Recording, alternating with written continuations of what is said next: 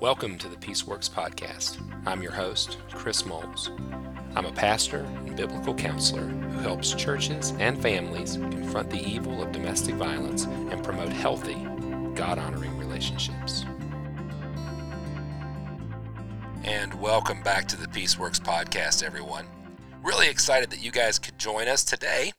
We're going to be talking about part 2 in our discussion of power and domestic abuse. But before we jump into that, let me remind you of Peaceworks University. You guessed it, Peaceworks University. That's our online membership community.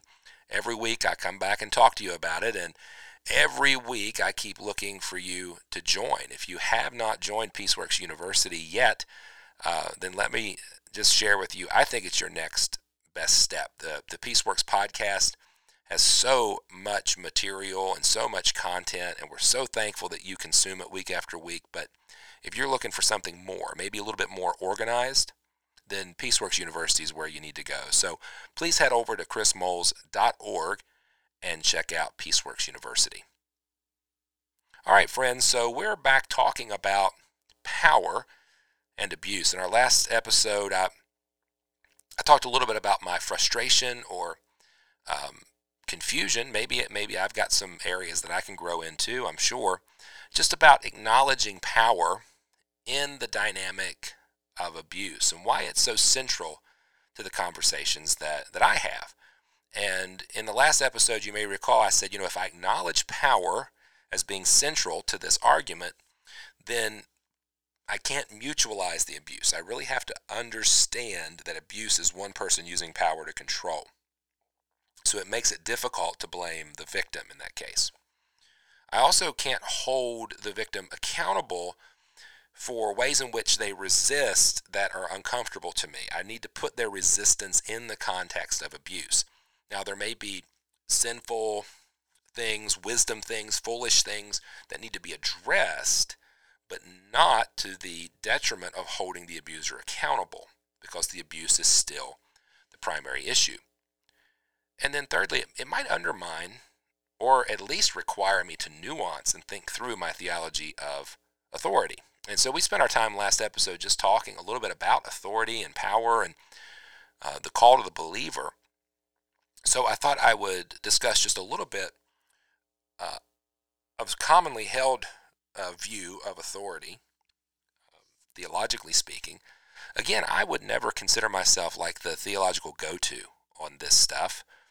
But I'll just tell you the ways in which I was taught in what we tend to call constituted or delegated authority. That's kind of the language that I was taught to use in Bible college in regards to how I understood authority, right? So in the Bible, there is constituted authority, or some might say delegated authority, because the first principle that's always present in this discussion of authority and leadership is who's ultimately in charge. And so for those of us who are believers, especially those of us who are kind of conservative evangelicals, we come back to that reality that ultimately God's in charge, that God is sovereign, that he's in control, that he's the ultimate authority. And he chooses to use imperfect people to exercise aspects of human authority or earthly authority. And he often establishes that with conditions and illustrations and principles that are common and understood in how we respond to that authority. The four kind of big blocks, maybe the quadrants of authority, if you will, tend to be government, as proposed in Romans 13. So you'll often hear people talk about constituted or delegated authority to the government, and they'll tend to use Romans 13. And there's a multiplicity of views on that. In fact, it's interesting to me how many perspectives there are on constituted authority when it comes to government, and that God does institute government according to Romans 13. Another is Hebrews 13, I believe is the passage, and it's the idea of constituted authority in the church, that God has set up this ecclesiological authority, individuals who have authority to lead, to teach, to govern within the church. Okay? There is workplace And that's a tricky one too, because when you read passages like Colossians 3 or 1 Peter 2 that refer to what we would now call workplace, it's generally in the context of slavery. So there is this interesting dynamic of constituted authority or delegated authority between slaves and owners. And how do you, as a believer, live in a context where slavery is part of your daily life? I don't think the Bible is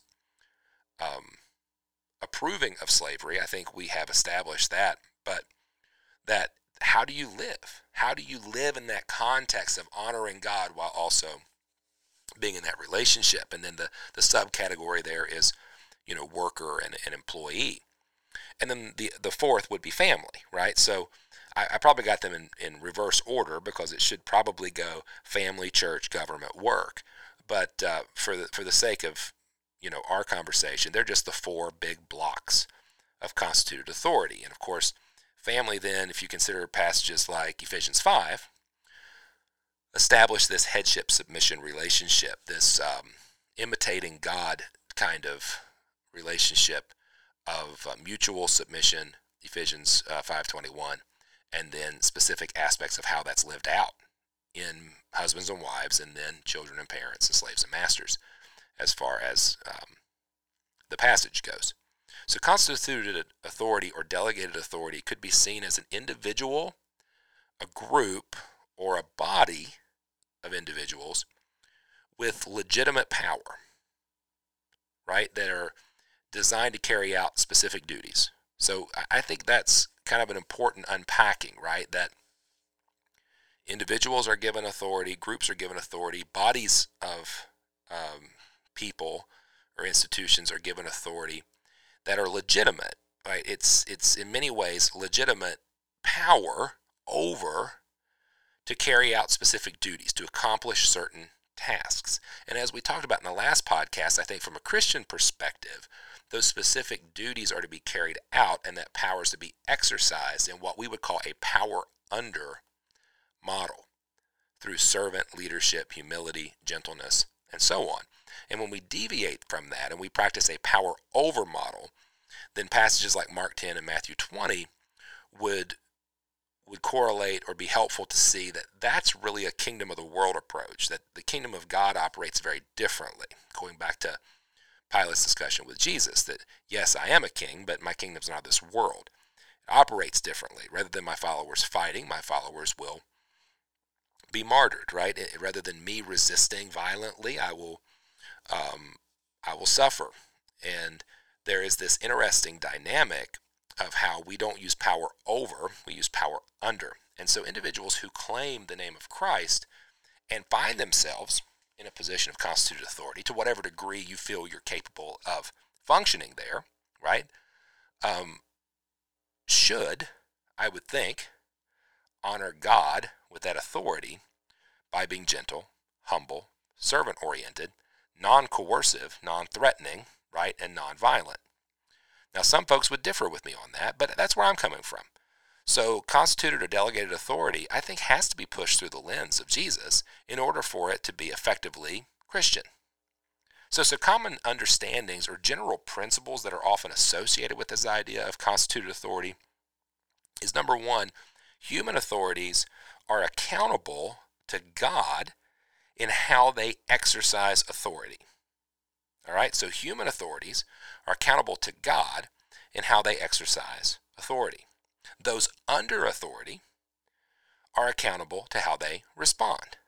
So that is kind of these two basic principles. My fear, as I said in the last episode, is that we have moved delegated authority to the place of unquestioned authority. In other words, we value the second principle perhaps more than the first. The second being that those under authority are accountable to how they respond, while those in authority are accountable to how they exercise it. And I think really when we're talking about aspects of abuse, we're not primarily talking about the second principle. We're talking about honoring God in the first. So let me say that again. When we're talking about aspects of abuse, Those of us in the work are not talking about exercising the second principle. Those under authority are accountable for how they respond. We're primarily concerned with the first. Human authorities are accountable for how they exercise it. Who's holding people in power and authority accountable? Now, in each of those quadrants, it's different groups of people. Ultimately, God is going to be the one holding the nations accountable. Romans 13 is in the context of, follows Romans 12, that you and I as believers are to live at peace with everyone as much as it depends upon us. That includes governmental systems such as the ones led by Caesar, in particular Nero. How do we function in an environment that is so hostile and different to the one in which we exist? How do we live in the world while we're not of the world?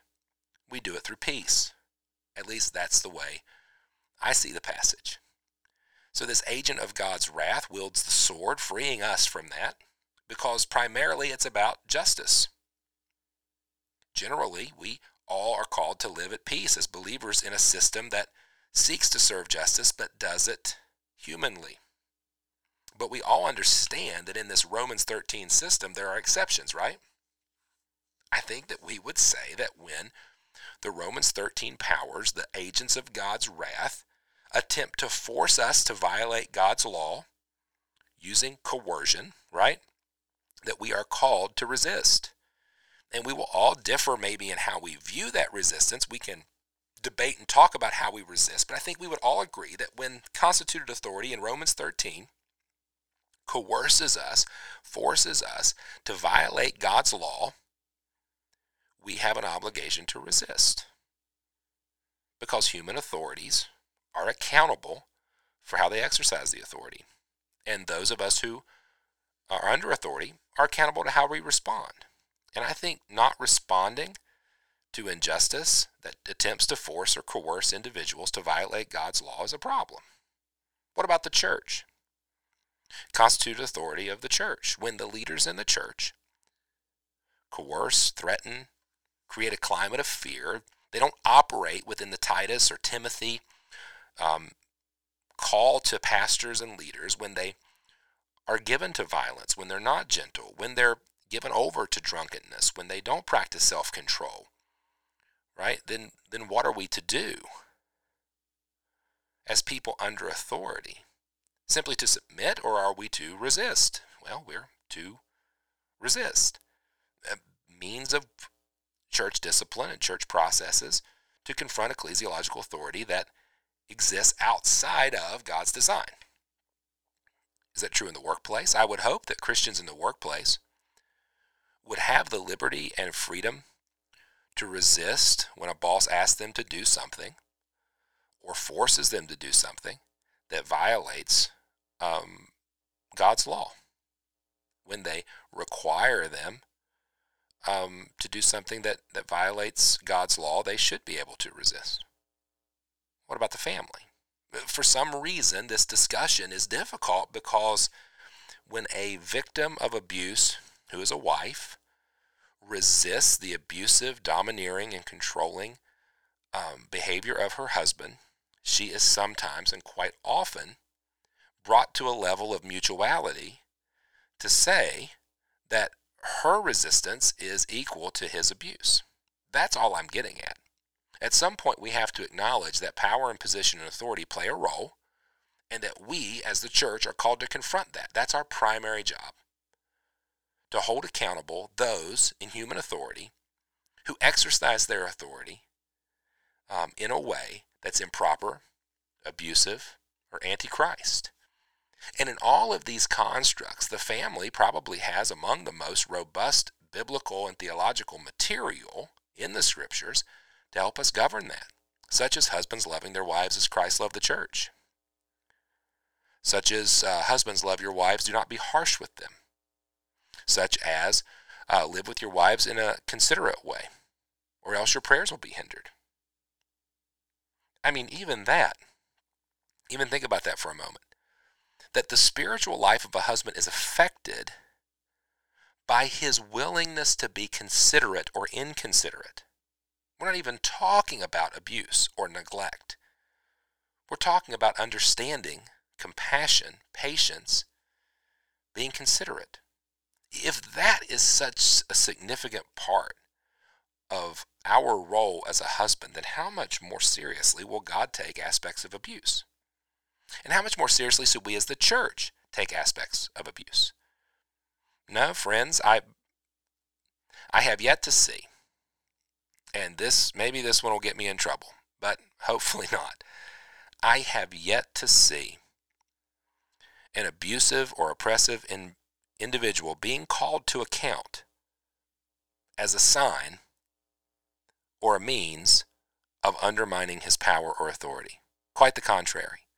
Calling abusers to account is to point a giant finger, a neon sign, to the authority of Christ.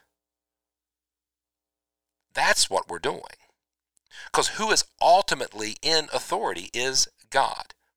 And when we willfully, intentionally, deliberately, and even indirectly in some ways violate his heart, his will, and the image in which he's placed on another human being, should we not be held accountable for that? That's the real question of authority. If you claim to be a follower of Christ, and you have used your position of headship in the home to coerce, threaten, subjugate, create fear, control, and harm your partner, then it is not your authority I'm concerned with. It's God's authority. It's Christ's authority. Because your actions and your behaviors are contrary to what he has called you to. And we, as the church and people who love Jesus, have every right to call you to account. I'll go one step further. And your wife, who also claims to be a believer, has every right to call you to account and to call you to repentance. Well, folks, I don't know if we'll ever find a complete theology of power and abuse that will be acceptable to all of us, but it is a discussion that we have to have. I think it's a discussion that is needed far more in the church. We don't want anyone to abuse authority. We don't want anyone to abuse power. And certainly we don't want to elevate position, right, above the authority and righteousness of Christ. Yes, we want people to be respectful. We want folks to honor those to whom honor is due. We want to respect that God is sovereign, even in corrupt systems, even in fragile and frail systems, and even in broken families. And in doing so, I think we can do a better job of caring for victims. I know I can do a better job, but I think we can do a better job of caring for victims by holding abusive people accountable, by not shying away from difficult topics like this, and by having an expectation that abuse isn't going to be mutualized, and that yes, we care how people respond, but first we're going to address the ways in which people lead, because we want to follow the heart of Christ. We want to follow the direction of the Scriptures, and we don't want the people that we lead to be hurt. We don't want the people that we lead to be threatened. We don't want the people that we lead to live in fear. Well, thank you again for being part of the Peaceworks podcast. I hope to continue this dialogue in the future about power, but also about peace and safety in the Christian home. You know, we talk about that quite a bit here, but it's something that I believe is central to the heart of God. I believe is something that we as the Christian church should long for, and that is a safe home and a safe church that promotes the principles of the gospel of peace in such a way that a watching world wonders, how do they live at peace? How do they practice such peaceful living. And to do so is to be a testimony of the gospel and the way in which God can transform hearts. He can, folks. Thank you again for being part of the Peaceworks podcast. I appreciate you guys so much. Please give us a rating or review. Let the platform know that you appreciate the Peaceworks podcast. Okay? Until next time, folks, God bless.